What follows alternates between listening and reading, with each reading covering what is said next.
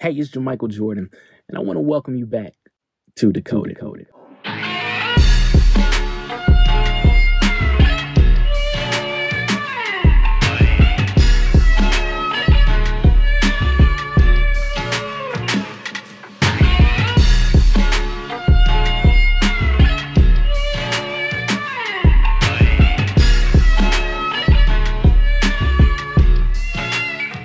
Season 2.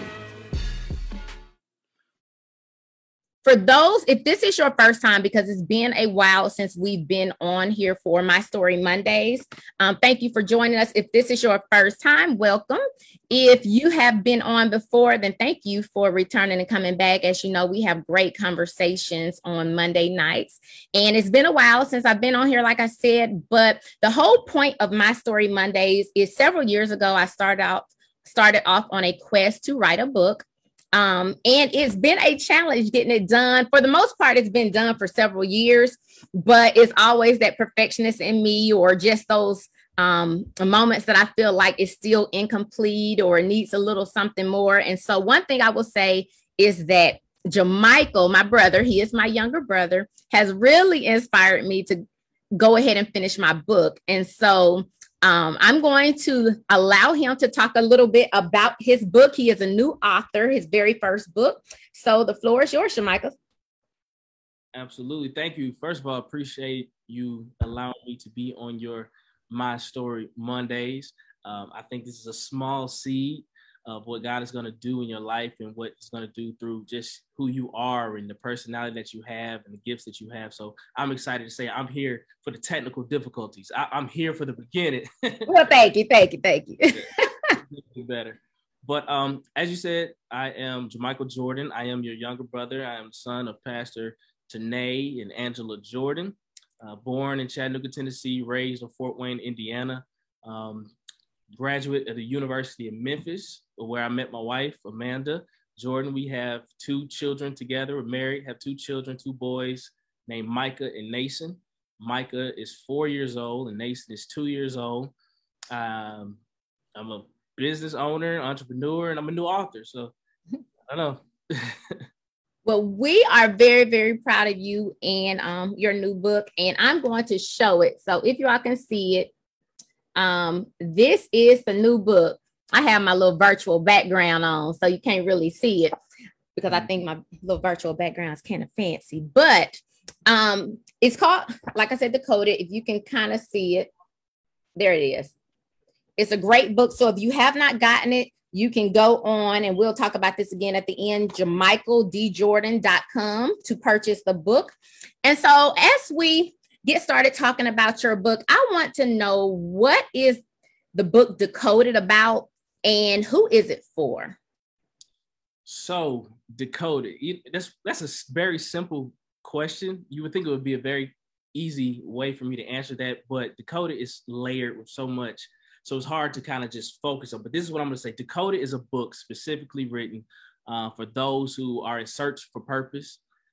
Decoded, it's a book that meets you exactly where you are, your pursuit of destiny and purpose. It doesn't matter if you're on the verge of self-destruction or self-discovery. The book Decoded is almost like a tool. It helps you reimagine, and helps you to look over all of your past experience and examine those random pieces in our lives that helps us to really figure out who we are. And I believe that everything that we go through in life is an experience. It's almost a clue that God gives us. And so Decoded helps us look at those experiences as clues to decode the identity and the God-ordained purpose that He has for our life. So that was a lot, but that's that in a nutshell. No, that's awesome. That's awesome to give us a good overview on what the book is about.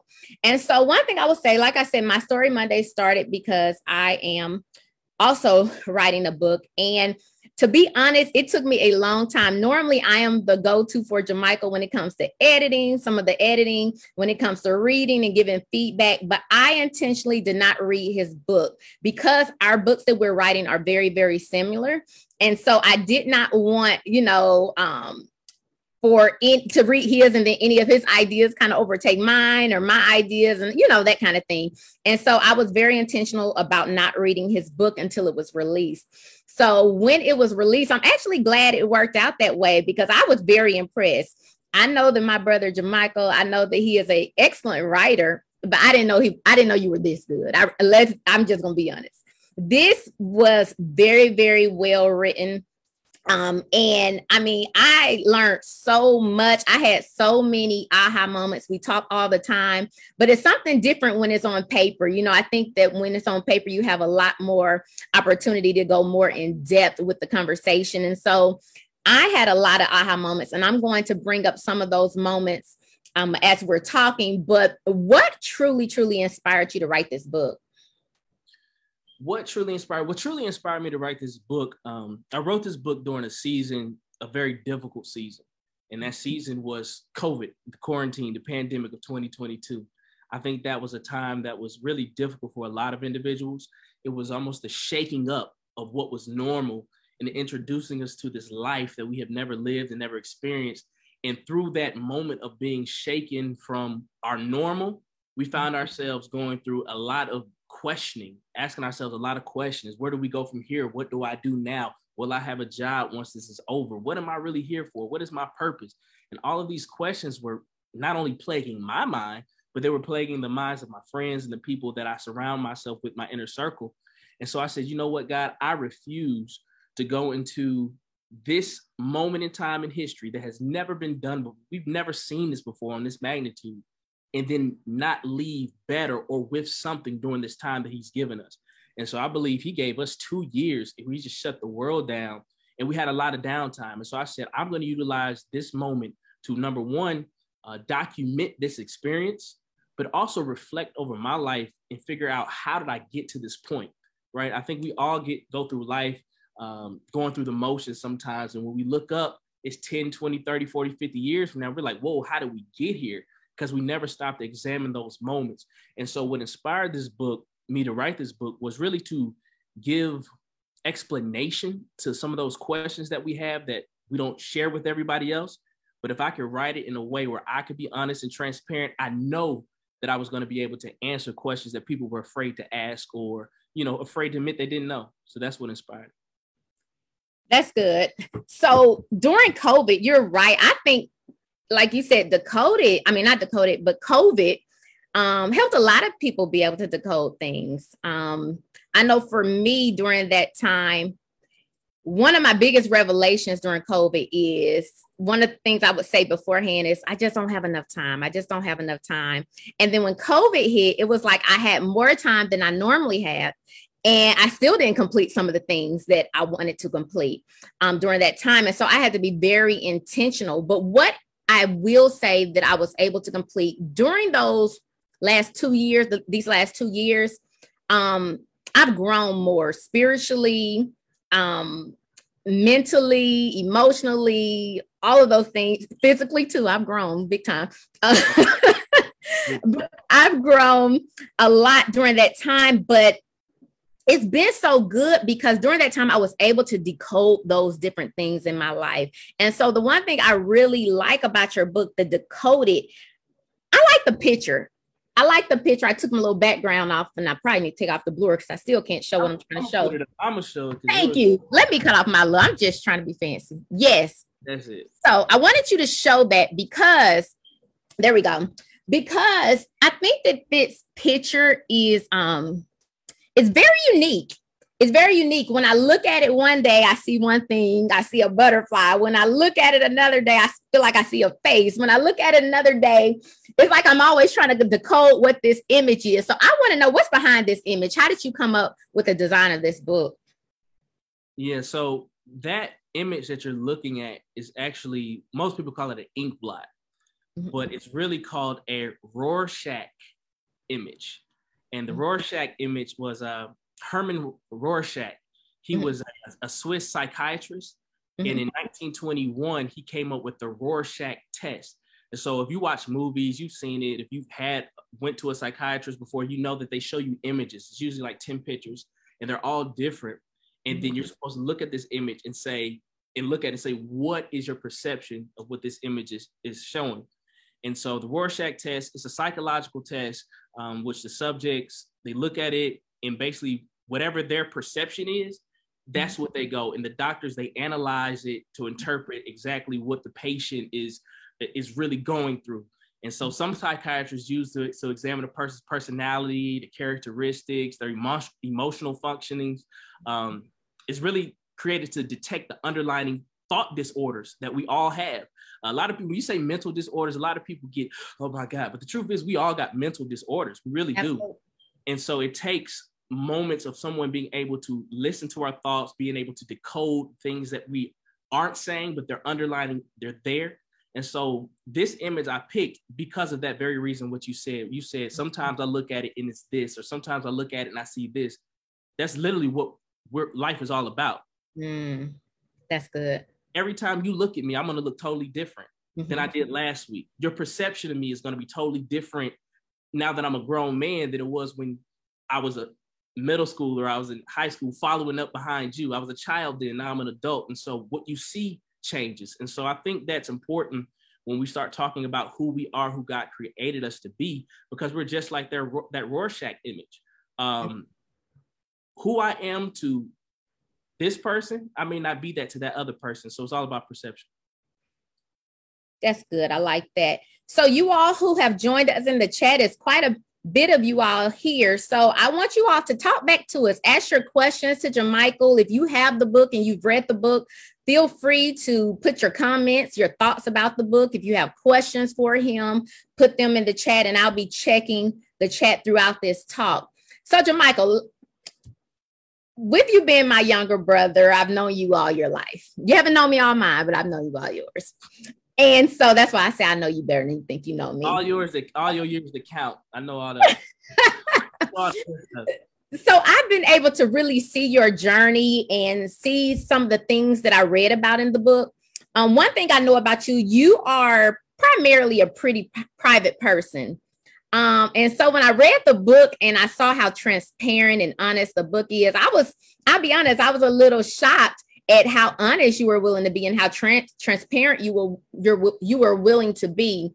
And I think one of the challenges for us as individuals is that we sometimes try to present ourselves in a certain way because we always want to look like we have it all together, whether it's a method of survival, whether it's a image or pride issue, whatever the issue may be. We like people to see the best sides of us most times. And the only people that really get to see those, maybe those valleys that we go through, or those attitudes and the negative sides of us, are those who are closest to us most times. But you opened yourself up to the world with this book. And I want to know, where did you find that courage? How difficult was it, or was it not difficult at all to be able to open it up and let us in on your journey? For sure. It's funny because it goes back to perception. I think a lot of people don't really know who Jermichael is, because truth of the matter, I'm really an introvert, extrovert. I go inside. I know how to turn it on, but when I turn it off, I'm back to being me, very quiet, very subdued. And so writing this book, as you said, was a bit of a challenge at first, because I'm saying, okay, when I write this book, I don't know whose hands it's going to end up in. I'm no longer going to be in front of that person to be able to explain what they read or try to shift their perception of what they read and what it really means. But the truth of the matter is I had to get to a point where I said I didn't care. And I think as I've grown, as I'm maturing, as I'm becoming a father, as I'm becoming a husband, I'm getting to the point to where I'm realizing that the people that I involve myself with on a daily basis, they need real. We're living in a time and a culture where people want real, they want transparency. They want to know that you feel the things that I feel, that you're not a superhero, that you're not this image that social media will make you look like. I think we live in a very image-driven society now. I think when you look at social media, everybody's posting their highlight reels, everybody's posting their promotions, their engagements, their relationships. But the truth of the matter is, once that flash goes off and they put that camera back in their phone, life really happens. Yeah. And so for me, being transparent in this book, it was a challenge, but it was something that God burdened me to do, because he said that if you be honest and if you share your experience, you're going to do more for people than it would be if you just gave 0.1, 0.2 and just try to write, you know what I mean? I had to be real. And I mean, real you are. And I love it, because just like you said, people are so used to now seeing everybody's highlight reels. and those social media pages that they feel like they're not measuring up because it seems like everybody around them is doing so much better than them. And so it's funny because when I open up on the times that I'm transparent on my Facebook posts or when I'm speaking and different things, it's those moments that I have the most feedback from people that I get and they don't always put it on my post. I get so many inboxes. I'm just sharing like, thank you for posting that. Thank you for sharing that. I'm going through the same thing. And, you know, I had no clue. And so I think it's very important. I've always said that I don't believe that God allows us to go through anything just for us. I always say that. I think that everything we go through serves a multi-purpose. It's for us, but then it's also for those that we're supposed to share it out with when the time is right and when the time comes, to let them know that, you know, you don't have to stumble over the same stumbling blocks that I did. You don't have to go down the same path that I did. And so with you being a pastor, I know it's probably very difficult sometimes to be able to share that side of you. You want people to know that you're a real person and that you have struggles, but then sometimes is there a balance between letting people know that I'm a real person and opening up, and then the balance between you have to have this certain image, because why would somebody listen to me if they know I have all this going on? Is that sometimes still a struggle? Or has it become easier since you opened up in the book? I would say in the past, it has been a struggle because it is that balance of showing who you are, but not showing too much, because some people aren't equipped or ready to handle your humanity. And I think sometimes, especially now, we live in such a culture that prides and really gets off on stepping on other people or highlighting other people's faults or downfalls. And so it's almost one of those things where it's like you want to give enough, but not too much to where it can be used against you. Yeah. But the truth of the matter is you have to get to a point, and I've gotten to the point to where I know who God is. I know who he created me to be. And really, it goes back to that scripture, no weapon formed against me shall prosper. So it really doesn't matter, because however perfect you're trying to portray yourself as, you have flaws just like me. We have flaws. Let's not even play that game. You know what I mean? So let's be open and honest. And so for me, it was a struggle, but now it's getting to the point to where I'm living for my children, right? Mm. And I want them to be able to say, hey, my dad lived in front of me. I think that's one of the greatest things that we were able to see growing up in the house with a pastor and a first lady, because we know what that image is. We know what it's like to have to lead people, to have to lead people while you're hurting, to have to lead people while you're bleeding, while they're talking about you, while they're betraying you, all types of things. And then we were able to see that with mom and dad. You know, they were honest with us to say, hey, you know what, that was hurtful. It's not true, but this is what they're saying. This is what's all involved. And you have to be prepared for that. And so if I can live my life in a way to where my children can live free by knowing their dad lives free, then I think we're setting up a trajectory for our family that's going to be just profound, because people need honesty. They need transparency. That's right. That's good. So I'm going to go to the comments. I see Terrence said, that's good stuff. Cornelia said, that's me. TJ said, I guess he's talking about himself. He's an omnivert. Angela said, your transparency will help a lot of people. She said, your transparency hasn't changed anything that I have always thought about you. Still very proud of you. TJ said, transparency breaks chains. Yes, it does. And then we have other people just making comments. Be sure to put your questions. If you have any questions, be sure to put it in there. Jamar said, it's all about competition on social media. Who better than who and why? But then the question is, why do I feel this way when I can do better myself? That's right. That's right. So I went through, as I was reading your book, I have a signed copy, y'all. So I'm very proud of my signed copy. And I actually bought another copy from him so that I could highlight, because I didn't want to highlight in my signed copy. And then I misplaced my other book. So I just decided, you know what? I'm just going to highlight my book. And so I'll be purchasing even more books without highlights. And I need a new autograph as well. But I went through and I have so much highlighted in this book. It's like so much yellow. But what I did is I went through and I pulled some things, some aha moments that I had, some things that really stuck out to me, some things that I thought would be very helpful to our audience and the people who would be joining us on tonight. And so one of those things is that in the book, you said, for years, I have preached to others about what it meant to trust God and how he would come through. But it wasn't until I had to actually trust the same words I had spoken to others that it became real to me.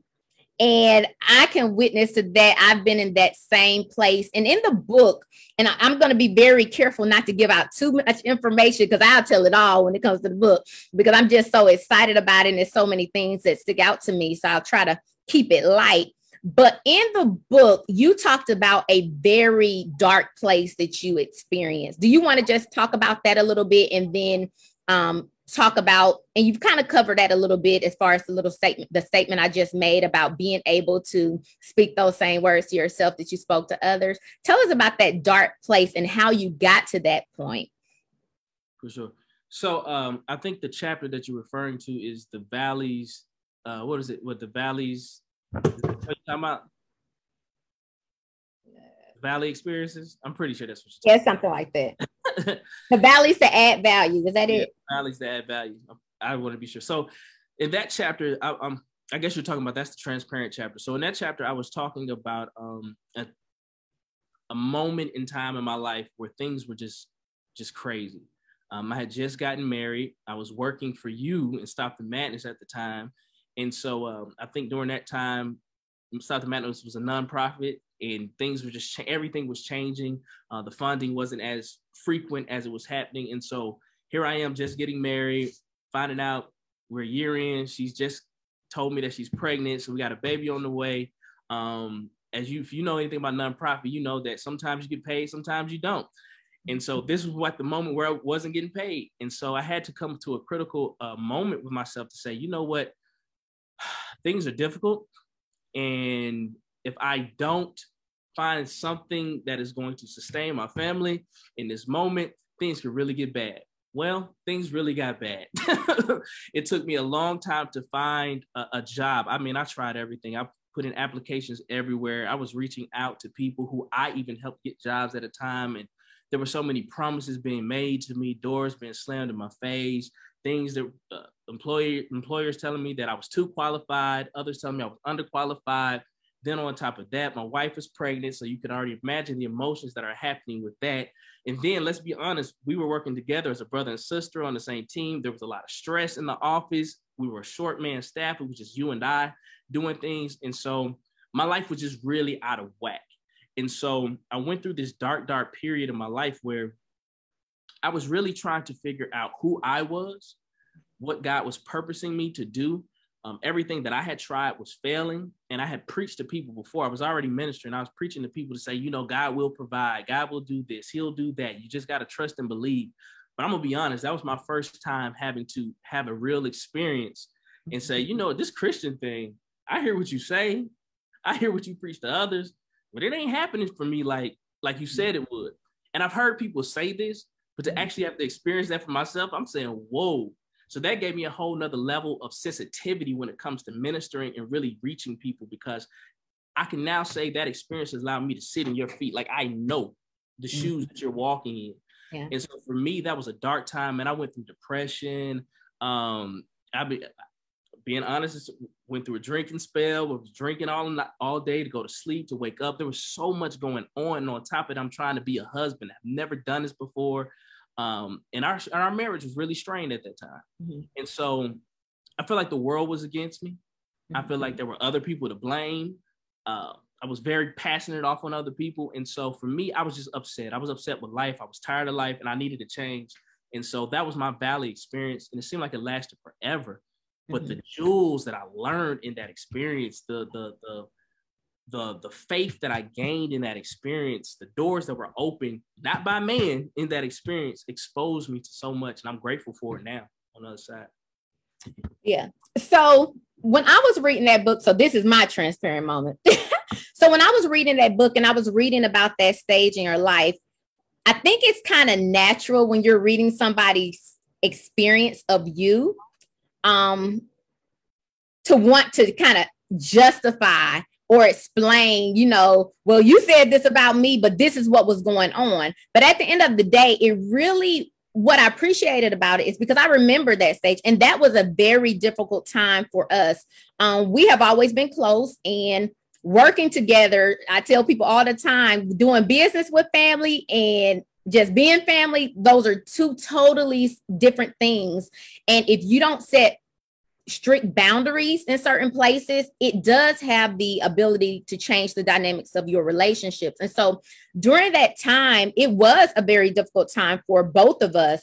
But reading your book, what it did was I had my perspective, because what you didn't really know is that while you're in your valley season, I was in my valley season. And God was trying to do something with you and move you in a different direction, which was not with the nonprofit. For me, that was my life. I slept, I ate, I breathed, Stop the Madness. And so when you weren't given the same passion that I was giving, and I knew that I was where we kind of were in the organization, that was hard for me, and so it did create a lot of I don't want to say hostile. That's what you said in your book, so I'll just say hostile. Facebook people. Maybe I was in danger and didn't know it because I didn't call it hostile, but very uncomfortable and a lot of tension. It was a lot of tension in the office. And I remember I would get so upset with you. But like I said, what you didn't know is I was going through my valley experience as well, because that was the same time God was trying to move you out.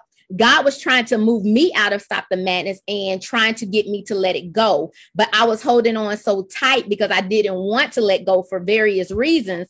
And so he had to make it so uncomfortable for me too. So the reason I said that is because oftentimes when I was reading that, it gave me a whole different perspective on what you were going through. I knew the basis, but when I read how you were dealing with the family issues, being a new husband, being a new father, then the finances, putting myself in your shoes, it changed everything for me. And I think that that's why it's so important to have that transparency. And so often we judge people based off of our experience of them when we don't understand their experience that they're going through, what they're experiencing. And so I think that for me was definitely an aha moment. Like, man, I knew he was going through, but I didn't know it was like that. And so it gave me more compassion for you. And I actually felt a little guilty in a way, not all the way, because I'd still justify some of this stuff, but I'm just joking. But it really did give me a whole different perspective and made me really think about how and what I would have done differently during that time. So thank you for that transparency, because that was eye-opening for me as well. For sure. And I think hindsight is always 20/20, right? And I think that's where you have to get in the posture in your heart of being forgiving, because we don't know the details and the ins and outs of everyone's experience and what they're going through. And so I think that has allowed me to be very patient with people, not to judge so fast. I think we do that a lot with people. I think we do that a lot with society. We judge what we hear, what we don't know about a person. We judge what we think or what we believe. I can't tell you how many times I've been in places where people say, oh, he's arrogant. No, I'm not arrogant. I'm nervous. I don't, what I'm saying? This is what I do when I get nervous, when I'm in a place where I don't know, the lay of the land, so we have to be very patient with people and slow to be judgmental. And so I thank you. I appreciate you for the apology. And I apologize to you as well during that time. I was not the most reliable employee. Yeah, definitely not. But I don't know. You said apology. I was going in that direction, but I did not say. I don't think I said actually the words "I'm sorry." So officially, I'm just gonna say I'm sorry. But I think, like you said, those were great. When we look back, those were great experiences for both of us. So thank you for sharing that. Let's go to the comments a little bit. Angela said, "I remember the stage because you distanced yourself." Chris said, the world needs more people like Jamichael. Let me see if I can pull it up. My screen just went dead. The world needs more people like Jamichael. And we have lots of comments, and I'll just come back to them once I'm able to pull it back up. So what was your favorite part of the book? What was your favorite part? My favorite part of the book? The process of writing the book, or my favorite part in the book? Both. Answer both. Well, my favorite part, the process of the book, was actually probably coming up with the cover art, the details of the inside, the manuscript. I had a lot of help from individuals who really played an integral part in putting the book together, helping me put the project together. I'm one of those people, I write, and then I get to a place where I'm like, okay, I don't know what else to do. And so I'm smart enough to know that sometimes when you don't know what to do, you have to rely on people that know what to do. And so I reached out to some very important individuals who really just pushed me along to the next steps after writing. And I just want to give them a shout out right now. One was Janae Roberson with Awaken You Publishing. She was very instrumental on just showing me how to get this thing set up as far as the back office and doing things like that. She had a team that she worked with to help me get the design of the inside of the cover and things of that nature. Awesome. Very appreciative. I had a young lady by the name of Miss Beverly from Nashville, Tennessee. She was able to be my first editor in my book, and she edited that thing up. She structured it because Lord knows my mind goes like this all the time. So she just brought all that in, said, hey, I see what you're trying to say. This is where you're trying to go. And then my lovely, wonderful aunt, Miss Denise Stewart, was my final editor. And man, when I tell you what they did with the post editing and things like that, just really was amazing. However, second part, my favorite part in the book is probably the chapter about game changer. You are a game changer. Mm-hmm. I really believe that everybody's a game changer. Everybody has influence. And I believe that God created us and he put us in this earth to create some type of change, to do something, to bring something out of the earth. And so I know a lot of times people look in the mirror and they say, hey, I have nothing to offer, or I don't have influence, or what's influential about me? Nobody wants to be like me, or how can I make a difference? And the truth is, it don't matter how big or how small, you have something that this world needs. You have something that your job needs, your family needs, whether it be just your healing, something about you, God can use to change the game wherever you are. And so I think diving into that chapter is one of my favorite chapters in the book. That's so good. That reminds me of a section of your book where it was on page 24, and then I put down page numbers and everything. I'm telling you, I didn't dissect this book. It's good.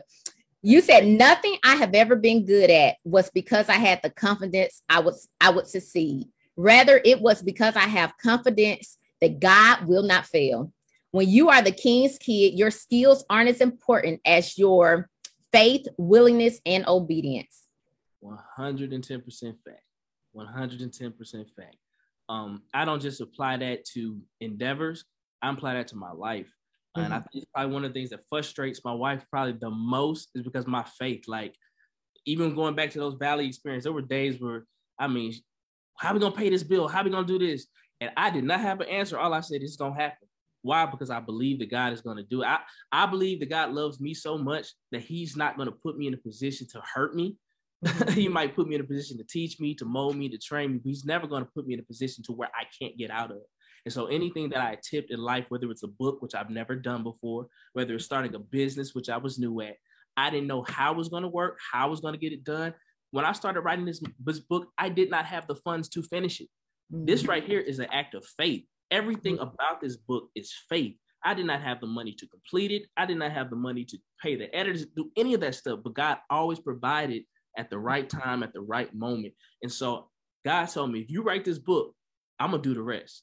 And so that's what I mean when I say anything I've ever done, not because I was great, because I knew he wouldn't fail me. Yeah, and that goes back to the saying, where there is vision, if God gives you a vision, he will give you provision. And so it's all about building your faith. And Shakira said, and through it all, you held your composure. Woo, that's good, Mike. Someone said those faith building seasons, but thank God for his joy, for the joy of the Lord is our strength. Yes, Tamara. Jamar says, yes, I've been at that moment, and it made you question the faith in which you preach, but you never give up. Keep pushing. It might not happen when you want, but when he's ready. That's right. Let's see. Love the transparency is such freedom. Thank you for this. Come talk about grace. Let's see. Transparency is key. So people are really feeling what you're saying. And I think it's because everybody goes through those valley seasons. Everybody goes through them. Everybody valley looks different. Everybody's length of time that they stay in the valley is different. People's coping mechanisms in the valley are different, you know, and so it's all about how you go through that season of life. And if you go through it with the right heart and you're turning to God and you're trusting God and you're allowing it to make you better instead of making you bitter, when you come out on the other side, you're so much better. And you always, like you said a little while ago, you always you never really know what you're going through or understand what you're going through in the midst of it. But it's always that hindsight that you can look back. And I think that when people look back and they aren't grateful, or people look back and they're bitter or angry, it's because they did not do what they were supposed to do during that season. They were too busy trying to figure it out. They were too busy trying to understand it, instead of learning the lesson that was supposed to come from that experience. I always say too busy trying to survive rather than thrive, right? Mm-hmm. I think if you're going through those experiences, the only thing you're trying to do is survive, right? It's literally like being dropped off in the middle of the jungle, in the middle of a valley, no instructions, no GPS, no directions, and saying, I got to get out of here. And so you're panicking. You're doing all the things to protect yourself, to make sure that you don't feel that hurt again, or you making sure that you don't have to experience that again. And it puts up a wall, right? And if you're not careful, it can put up a wall. You can become bitter. You begin to distance yourself. I went through all of that, right? But I think now today, on the other side of that, after going through it, surviving it, I'm able to get to a season where I can thrive, because I'm gonna tell you, before then, I was sensitive to a lot of things, right? Mm-hmm. But now my skin is tough, and it almost makes me scared sometimes. Maybe I'm too tough and maybe too detached from the moment but I pray for that. Mm-hmm. And so it's all about balance, being sensitive to know that what you're going through is for a reason, but tough enough to know that whatever you're going through can't stop. Does that make sense? Definitely. And I remember when you were going through that season, like I remember saying to you, dude, you changing. Like, I kind of like it, but it's making me a little nervous, because normally, you know, when you weren't happy about something, it didn't take much for you to kind of snap or go off or whatever. But then when it got to the point where you weren't snapping, it kind of got a little scary, because it's like, okay, he got a little too calm. Like, what's going on? But then I remember us having a discussion and having a talk, and you kind of explaining, no, actually, I think I was upset about something. And you were like, Dewan, you can't change it. People are going to be who they are. It's nothing you could do but make a choice for you. You know, you can only control you. And I'm just like, who is this dude? You know, and I love the changes. It was a little difficult getting used to, because I wasn't sure, like, is this for real or what's going on? But I love, and I can definitely see the growth that you've had during that time, since that time, and how that growth you've had, how it's affected your fathering, you know, just your fathering and your patience. And if you think about it, God was preparing you during that time, because I mean, you got two very energetic boys. And if you had the patience or lack thereof that you had prior to, that I knew before, I don't know how that would be working right now. And so God knows, he's very strategic, and he knows what's ahead. And so I love seeing that about you. In the book, you were talking about, you said, I believe God allows us to run ourselves into life's hard concrete walls. You were talking about during that time how you were trying to do things on your own. And you said you believe that God allows us to run ourselves into life's hard concrete walls at full speed for 3 reasons. You said to teach us, to make us vulnerable, and to focus our attention. I just thought that was good. And when I was reading it, I was trying to think, like, what else could I add there? But I think those are the main things. It's to teach us something. You said to make us vulnerable, and then you said become vulnerable enough to ask for help. Yeah.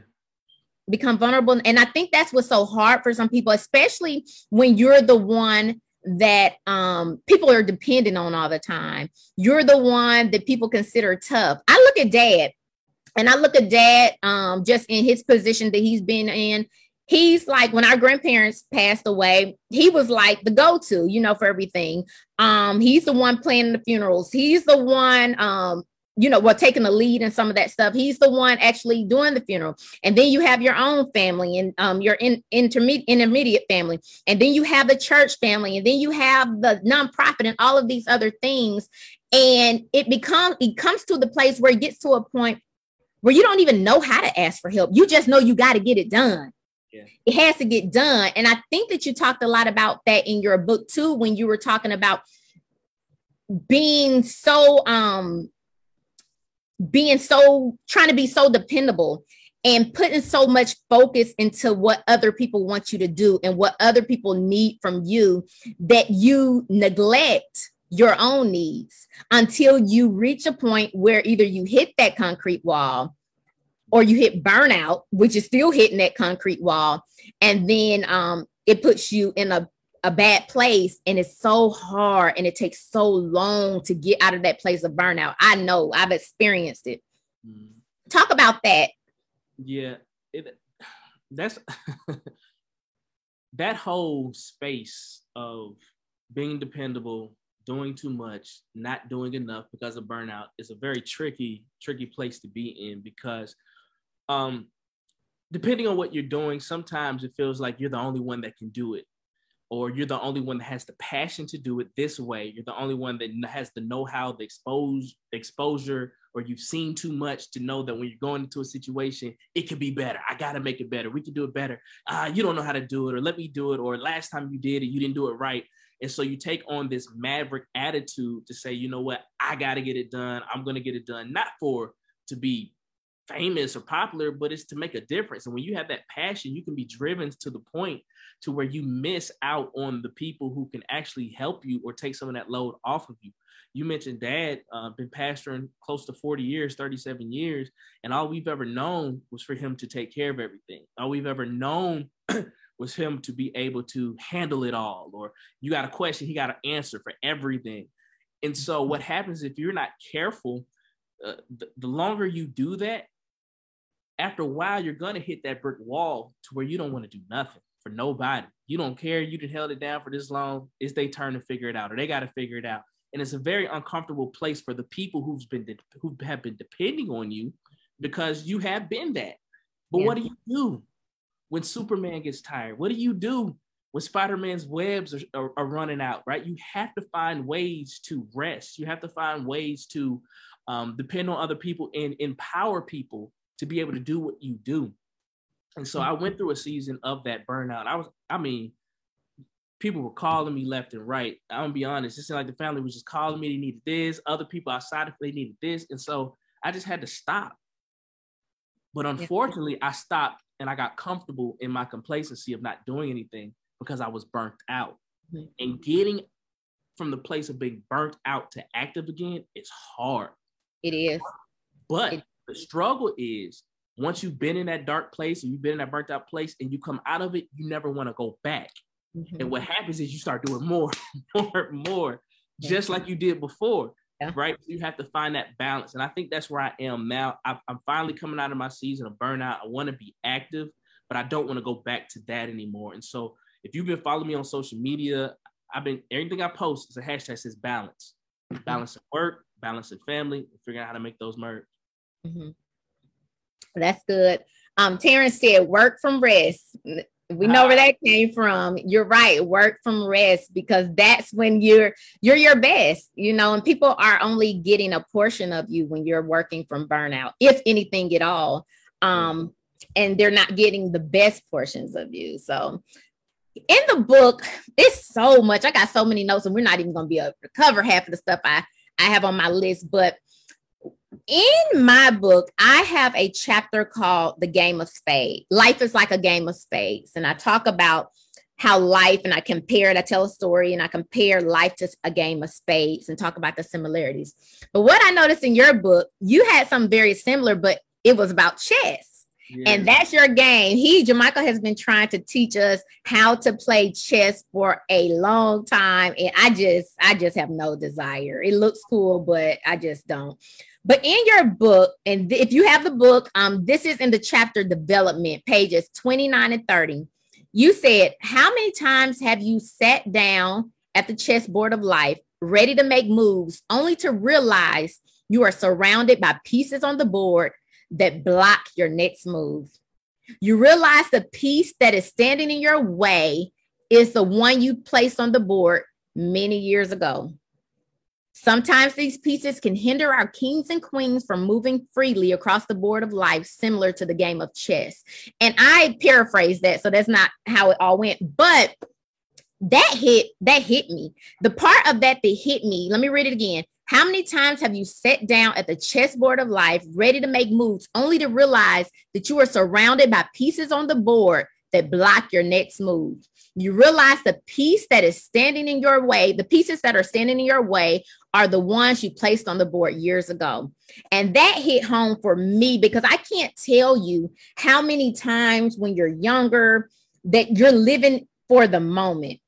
You're not really living for the future. You're living for the moment. You're living to make sure that you're happy now. You're living to make sure that you feel good now. You're living to make sure that you're enjoying life now and you're having your way now. And you're not really considering like, how does this move that I'm making now, how is that going to affect me in 2 years, 3 years, 4 years, 5 years, or on down the road? And so when you said that, I just really started thinking about different decisions that I made many years ago and how life would have maybe been a little different if I had made a different decision.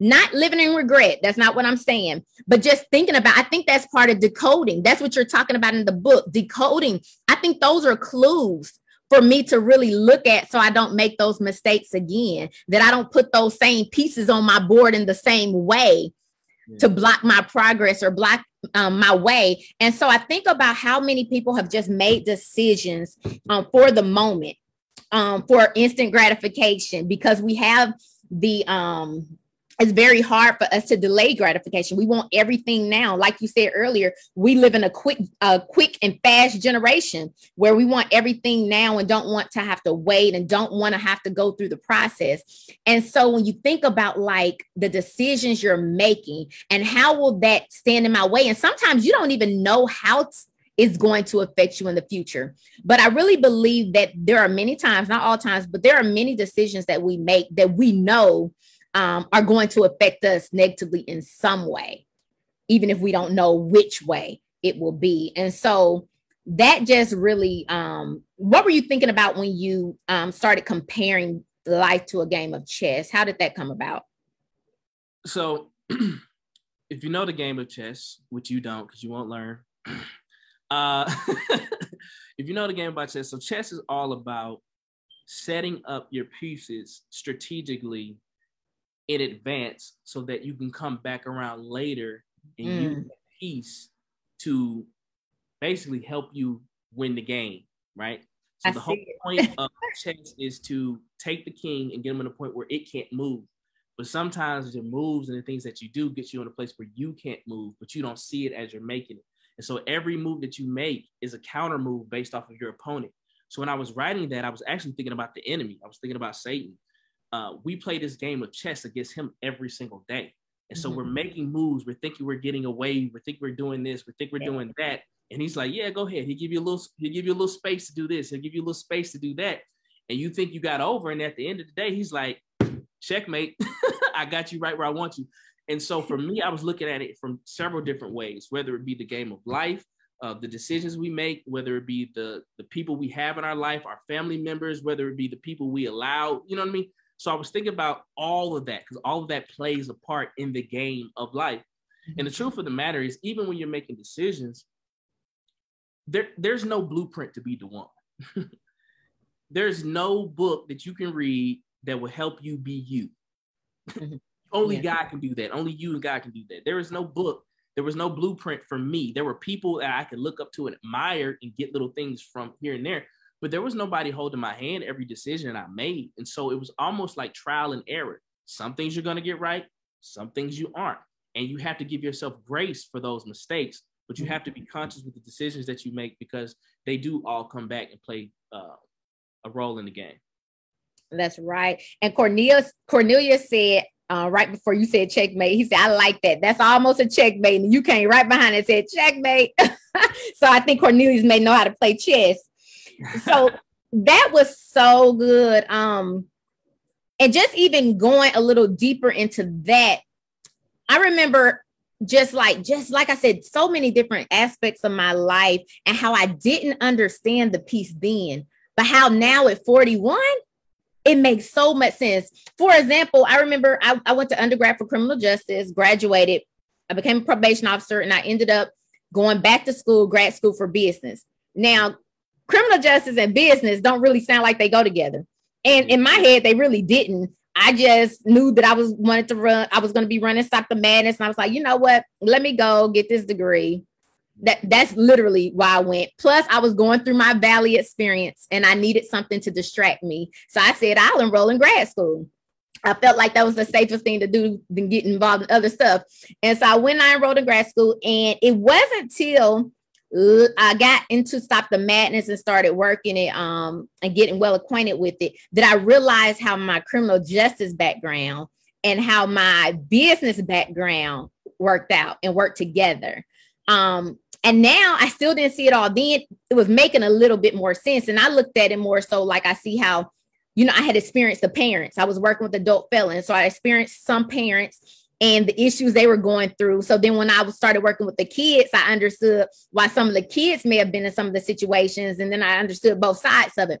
Right, but then it was 2 years later when God started trying to move me from Stop the Madness. One reason I didn't want to let go is because I said, if I let go of this, who's going to serve the children that we're serving? Because we had a very unique group that we were working with that other people weren't working with, which is why we decided to work with that demographic.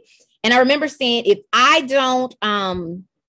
we're not doing this, who's going to do it? And I remember God said, if you're worried about helping 150 kids in summer camp, 200 kids over here in this after school program, 300, 400 kids in the schools, what could I do through you if you go and teach one person in this organization to do what you've been doing and they go touch 1,000 kids and you help this person? And I was able to get the bigger picture. And now I'm doing business coaching and helping businesses. When I looked at the criminal justice, I never would have looked at 41. I was doing that 20 something, 41, and saw where I would be and how all of that works together. And so sometimes we just be doing stuff. It doesn't even make sense what we're doing. We're just doing it. And God will still work those pieces on your board together for your good. For sure. I life, there's no if we knew what the end was going to be, life would be so much simpler, wouldn't it? Ministry was never something after I became a teenager, ministry was not something I wanted to do. It's something I always knew I was called to do, even at a young age, at a small age. At 5 years old, I knew God was going to use me for ministry. But there was a stage in my life where I was like, I don't want nothing to do with that. But the seed had been planted at an early age. What I was modeling was really preparation for what I'm doing now. I went off to do other things since 5 years old. I thought acting was going to be my deal. I acted, I was in movies, I had opportunities to be in Hollywood films. I thought that was my future. I thought that's what I was going to do. But I realized after college, that's not what's going to happen. God had another route for me. Not to say that he still won't use what I knew and what I learned and my experience and my expertise in that area at that point in my life again and later, but you never know what God is going to do. And that's why we have to be fluid. We have to be like water. One of my favorite songs right now is by PJ Morton. And the song is called Be Like Water. That is literally my favorite song right now. Every word that he says in that song is literally how I approach life, right? Like, I don't know what God is going to do tomorrow. I don't know what he's going to do in the next hour, but I'm going to be like water. Whatever he does, I'm going to go with it. The thing about water is it can go up against rocks. It's fluid. You know what I mean? And so we just have to be fluid and let God do the hard lifting. Mm-hmm. So in the title of your book, it's called Decoded: The Mystery That Is You. What are you referring to when you talk about the mystery? What aspects of the person are you talking about when you talk about the mystery? The mystery is what you don't know. The mystery is literally what you don't know. We have an idea. We have a hunch. We have it might be, it's possible, it could be, but there's never a guarantee. We never know. And so it's always a mystery until it's revealed. And so I think when I said decoded, discovering the mystery that is you, it's literally looking inside yourself, looking at who you are and figuring out or trying to figure out what that thing is about you that you don't know. Many people struggle with finding purpose. They struggle with finding mission. It's funny, when we're younger, we're taught to go to school, get a job, graduate, get a good job, and take care of a family. Yeah. Nobody ever teaches us or nobody ever tells us to find out how to walk in your purpose. There's no classes for that. Not in college, at least I haven't heard of it. And the truth of the matter is money doesn't make us happy. A title really doesn't make us happy. Do you want to know the happiest people in the world, who they are? There are people who are walking in purpose and mission. Yeah. And so until you can discover the mystery, which is your mission and your purpose, your passion, you're not going to be fully happy. You're always going to be looking for the next thing. But how do you do that? Because people want to know. Everybody, like you said, you get on Facebook and Instagram, everything is walking your God-given purpose and your destiny is this, and it sounds good. And even for me, it was a while when I first decided, oh, you know what? I think I want to get into life coaching. That I'm talking about helping people find their purpose, and I didn't even know mine. Yeah. And I was helping people find theirs, but in the deep down, I'm like, I really don't even know what mine are, what my purpose is, because I knew things I know things I'm good at, at that time. I knew things I was good at. I knew things that I enjoyed. I knew what people called me for and the things that people depended on me from, but I couldn't say that that was my purpose. And I think that during that time, that was the most uncertain time of my life, because it's almost like you're afraid to make certain decisions because you don't know what direction you're really supposed to be heading. And so what happens is, and I think you may have even mentioned something about this in the book, instead of making a decision, and this is where I found myself, and I have to really be very intentional about this, is instead of making the wrong decision, I'm always worried about making the wrong decision, that I don't make any decision at all. Yeah. And not making a decision is a decision. And so inaction can derail your purpose quicker than doing something, getting it wrong, learning from the mistakes, and trying again. And that's why you have to relieve yourself of the pressure of what you do, right? Because there's going to be anxiety, whichever on the pendulum you sway. If you make the wrong decision, you're going to feel anxiety about it. If you don't make a decision, you're going to feel anxiety about it because nothing happened. And so you have to get to this place where you're like water. You're just going to do, and you're going to trust, and you're going to believe. And you asked me, how do you find your purpose? How you find your mission? And I was going to tell you. And then I realized, wait, if I tell them, why are they going to buy the book? Decoded. Boy, I will do. That's good. That's good. If you want to know how, if you want to know, I ain't going to tell you it's a win all be all, but a good step to figuring that out is purchasing. I agree. But I will tell you this.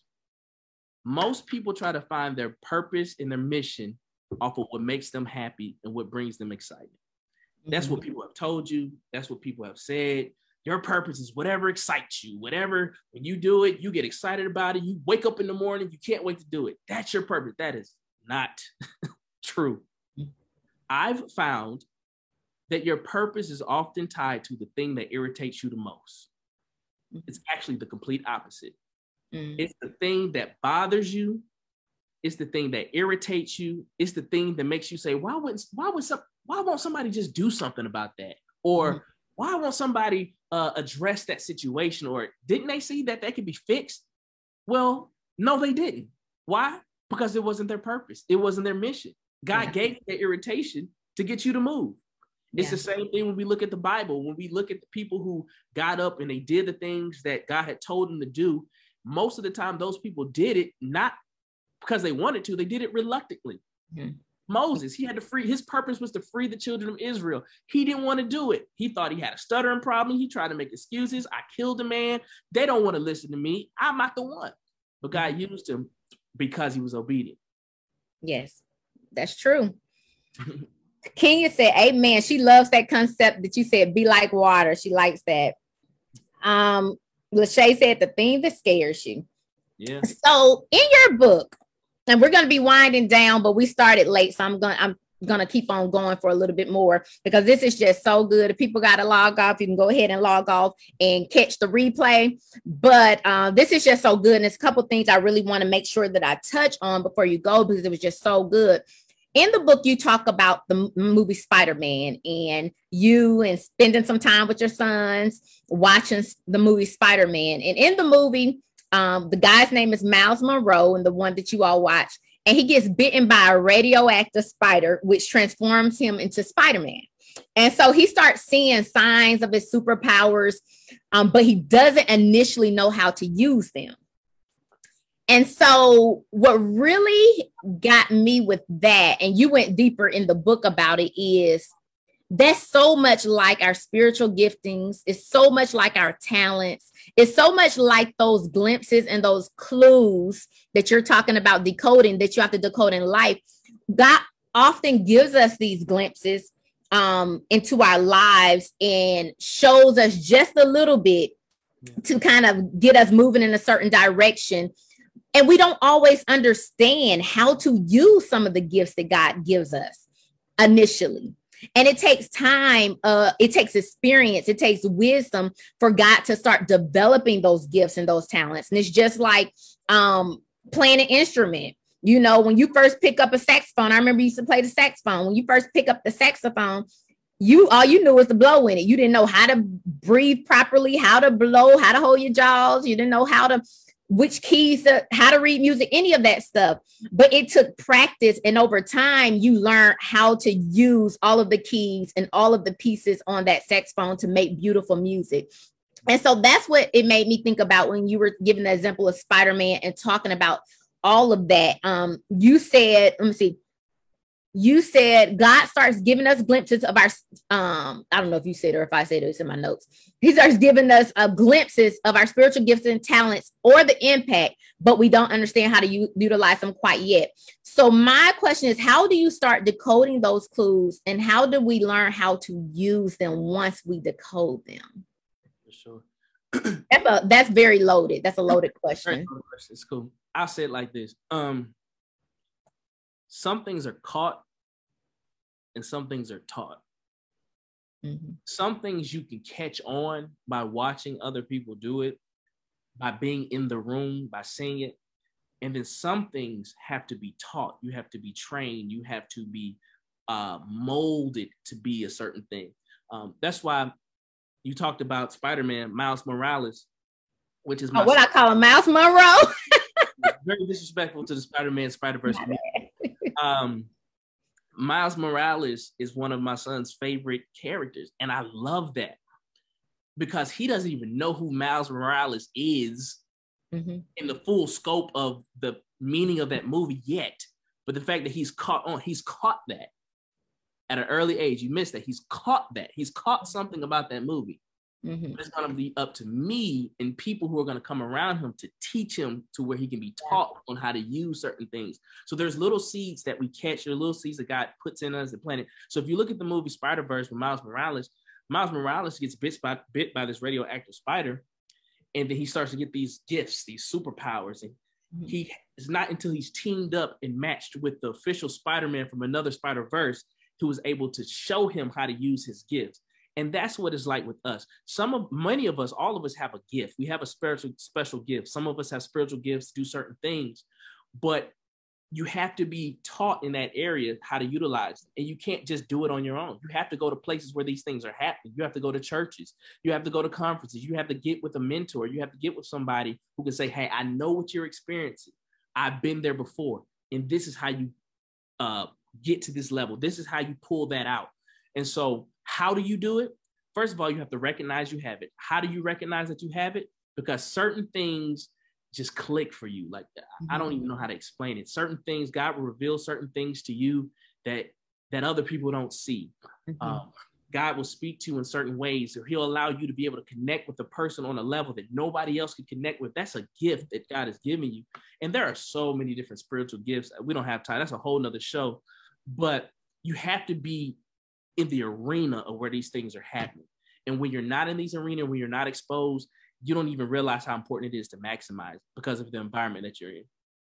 That's good. And elaborate on that so much, but I want to get to one of the questions in the chat.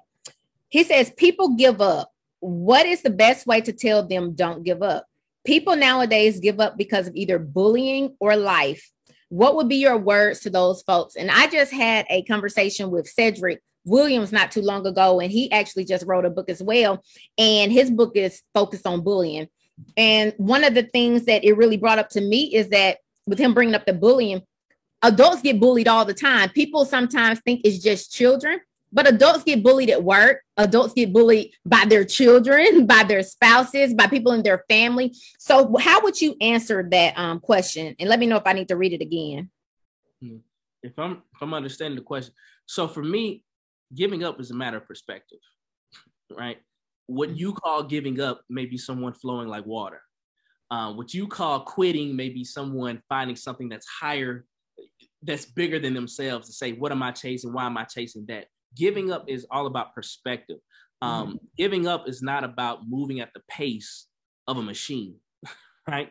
You have to know what God has gifted you and qualified you with at that moment in time, and you have to move with that.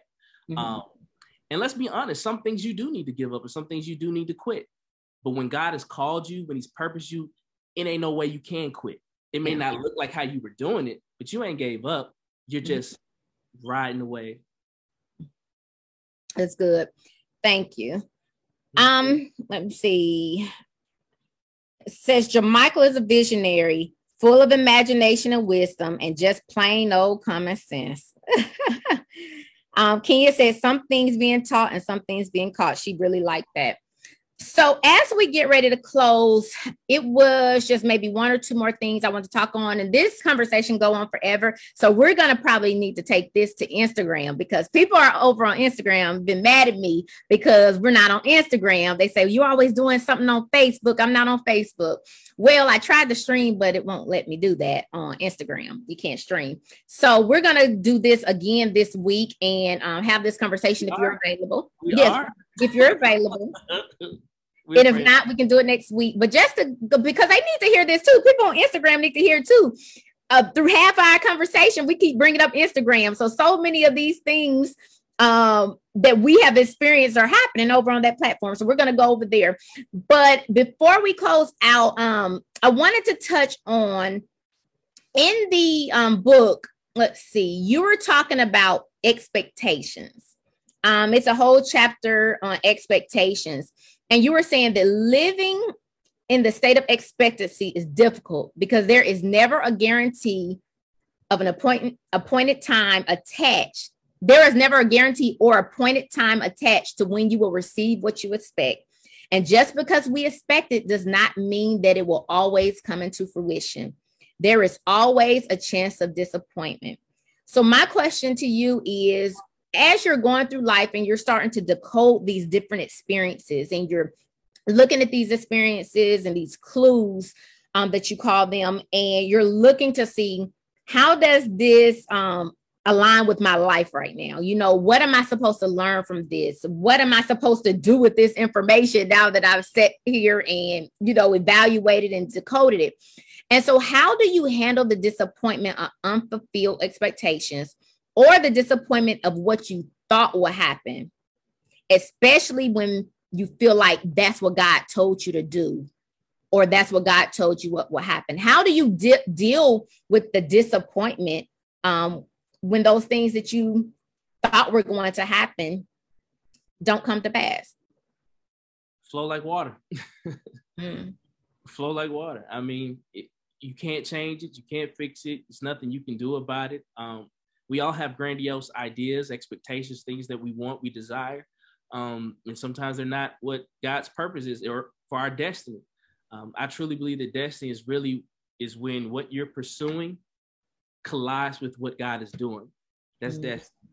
And so you have to stay in a place of pursuing, which is not giving up. You're always in pursuit of the best, greatest version of yourself. You're always in pursuit of being who God called you to be and doing the things he's commanded us to do. And in that pursuit, we'll collide with what he's doing. And so flowing like water and realizing that my destiny is nothing that I can control. It's something I can participate in. And so that's how I deal with not having lofty expectations, but being reliant.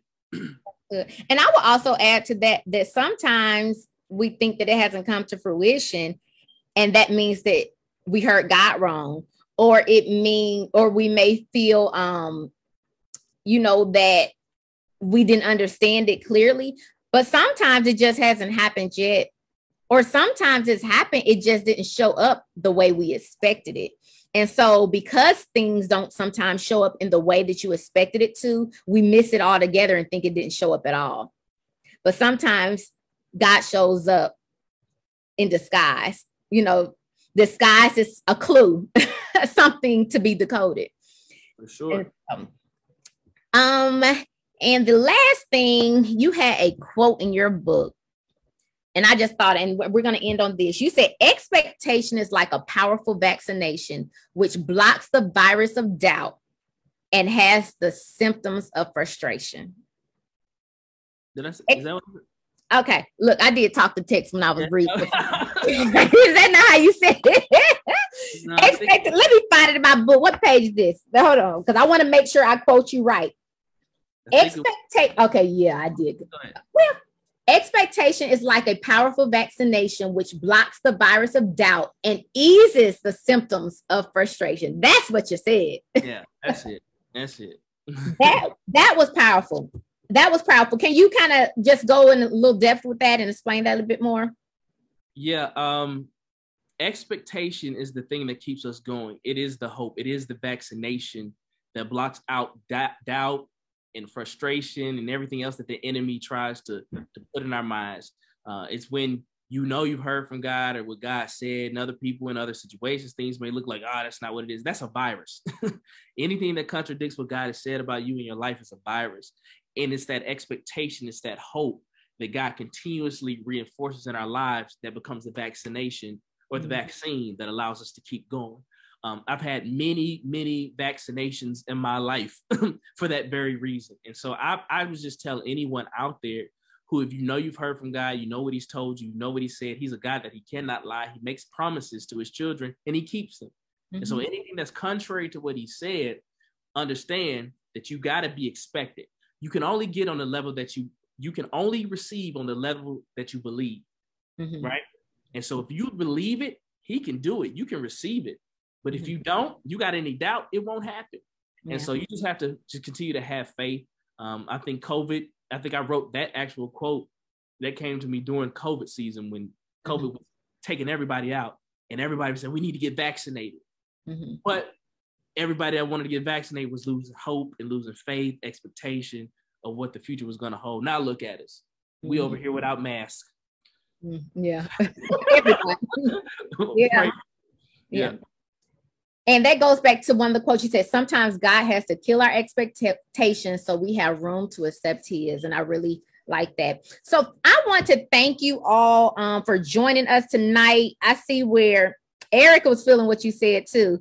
When your pursuing collides with what God is doing. He said that was good. And I definitely agree. I need to put that in my notes. I might put that in my book too and put my name. But that was really good. And so I want to thank you all for joining us tonight. Your book, like I said, is just so inspiring. And if you do not have this book, y'all really need to get it, because I was trying to skip through and not give away too much. But Jermichael shares some really transparent moments in his book. He shares experiences he's had. He has a story in there about his first clue. And the first clue had to do with a cardboard box. So I'm not going to tell you what it was, but if you look at him today and then you go read his story about his first clue, and that's how the intro actually starts out, you'll understand how God works everything for your good and how God is maneuvering those chess pieces on the board, even when you don't understand if the way you're placing them is going to get you that checkmate in the end. So did I do okay with that? Did that make sense? Yeah, good. Now, like I know what I'm talking about, done. Okay, so I want to let you all know JermichaelDJordan.com is where you can get that book. Get the website, he can ship it to you. The one thing I really like about this book, on top of everything else I said, is that it really meets you where you are. it really, no matter what your situation is, where you are in life, what stage of life you're in, everybody has experienced those valley moments. Some of us are on our way to those moments. Some of us are in those valley moments or experiences, and some of us are just coming out of them. And so, regardless of where you are, it's something for everyone in this book. And he has, the other thing I like about it is you have lessons, and he literally breaks it down into like steps throughout the book. He has reflection questions that after each chapter he asks you so that you can reflect, and asking you questions to help you to start decoding those clues in your life that sometimes we ignore, don't even realize are clues. So in getting ready to close out, what if there was one big thing that people could take away? Actually, no, I don't even want to do that, because I want people to take away what they take away when they read the book. But if there was one thing that you wrote about in your book that you wish your 12-year-old self could have read, your younger you could have read in this book, what would it have been? Man, 12-year-old self. The champion attitude. Champion out. That's a segment in the book. I talk about a true champion never looks at a situation and say, what now? A true champion looks at every situation and say, what's next? And I think if I would have adopted that mindset early at that age, I would be a lot further along just in my thought and maturity, as you know what I mean? And so I think that's something that we all need to realize, is that life is going to throw us hard balls. It's going to throw us curves. It's going to throw us all types of balls. But we have to be able to say, you know what? I might have struck out my first time at bat. I might have struck out my second time at bat, but I'm a champion. God has made me to be a winner, not a loser, to be a head, not to tail. And I have to know that whatever I go through, it ain't about what's next, what's happening. It ain't about what now, it's about what's next and what's getting ready to happen. So get excited about your next clue. Get excited about what God is going to do. And that's it, man. Yes, well, thank you. And in closing out, I'm like a Baptist preacher. What they say, we get 3 closes. Yeah, about 4 or 5. Yeah. Okay, so it don't matter. This how video I did. In closing, you said, and these were your words, expectation gives us hope. Yeah. It is what we believe in our hearts will happen. Expectation allows us to look past our current circumstances with the anticipation of the future.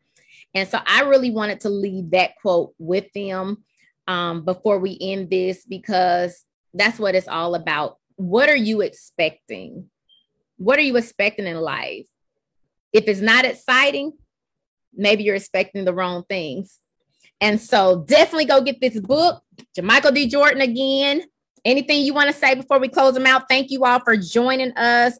You will be able to watch the replay maybe for a day or two, and then I'll take it off and move it to my YouTube platform where you can watch all of the other past episodes of My Story Mondays. So anything else that you want to leave with us? No, just thank you again for allowing me the opportunity to be on your My Story Mondays. Thank you for everybody who's chimed in, to viewed, to asked the question, to made a comment. Thank you. I appreciate it. Can't wait to go back and read those. And just continue to have faith and have hope. I don't know who you are. I don't know where you might be in life, what you're expecting, but I'm telling you, it can happen. It will happen if God said it, and you got to believe it and trust it. Keep walking in faith, and it'll get done. And like you said, www.jamichaeldjordan.com. You can purchase the book. You can also purchase it on Amazon. However, you're going to pay a lot more on Amazon. So I would suggest that you buy from the website for a much cheaper price. And yeah, man. One important thing that we did not discuss, and I cannot end this without talking about this. This book is so good that when I finished it, it's like I wanted to hear more. And guess what? You can hear more. You have a podcast called Decoded. We have not talked about the podcast Decoded, and you're in your second season. Have you finished your second season, or you're in the midst of it now? Not yet. We're getting ready to go on a pause on our second season. We got a couple more episodes. And so Decoded, which was another thing that I started during the pandemic. I told you, I was not finna go through this moment in time and not come out with something. We came out with a book and a podcast. So you can find Decoded the podcast on Apple, where you listen to any of your podcasts, on Google Play, Apple, Anchor, all types of different places. So wherever you listen to podcasts, you can find my podcast. And you can also follow me on Instagram and my social media sites at Jamichael D. Jordan. That's it. Okay. All right. That sounds good. Go check out the podcast and you can binge listen to them. I love season one. Yes, and subscribe.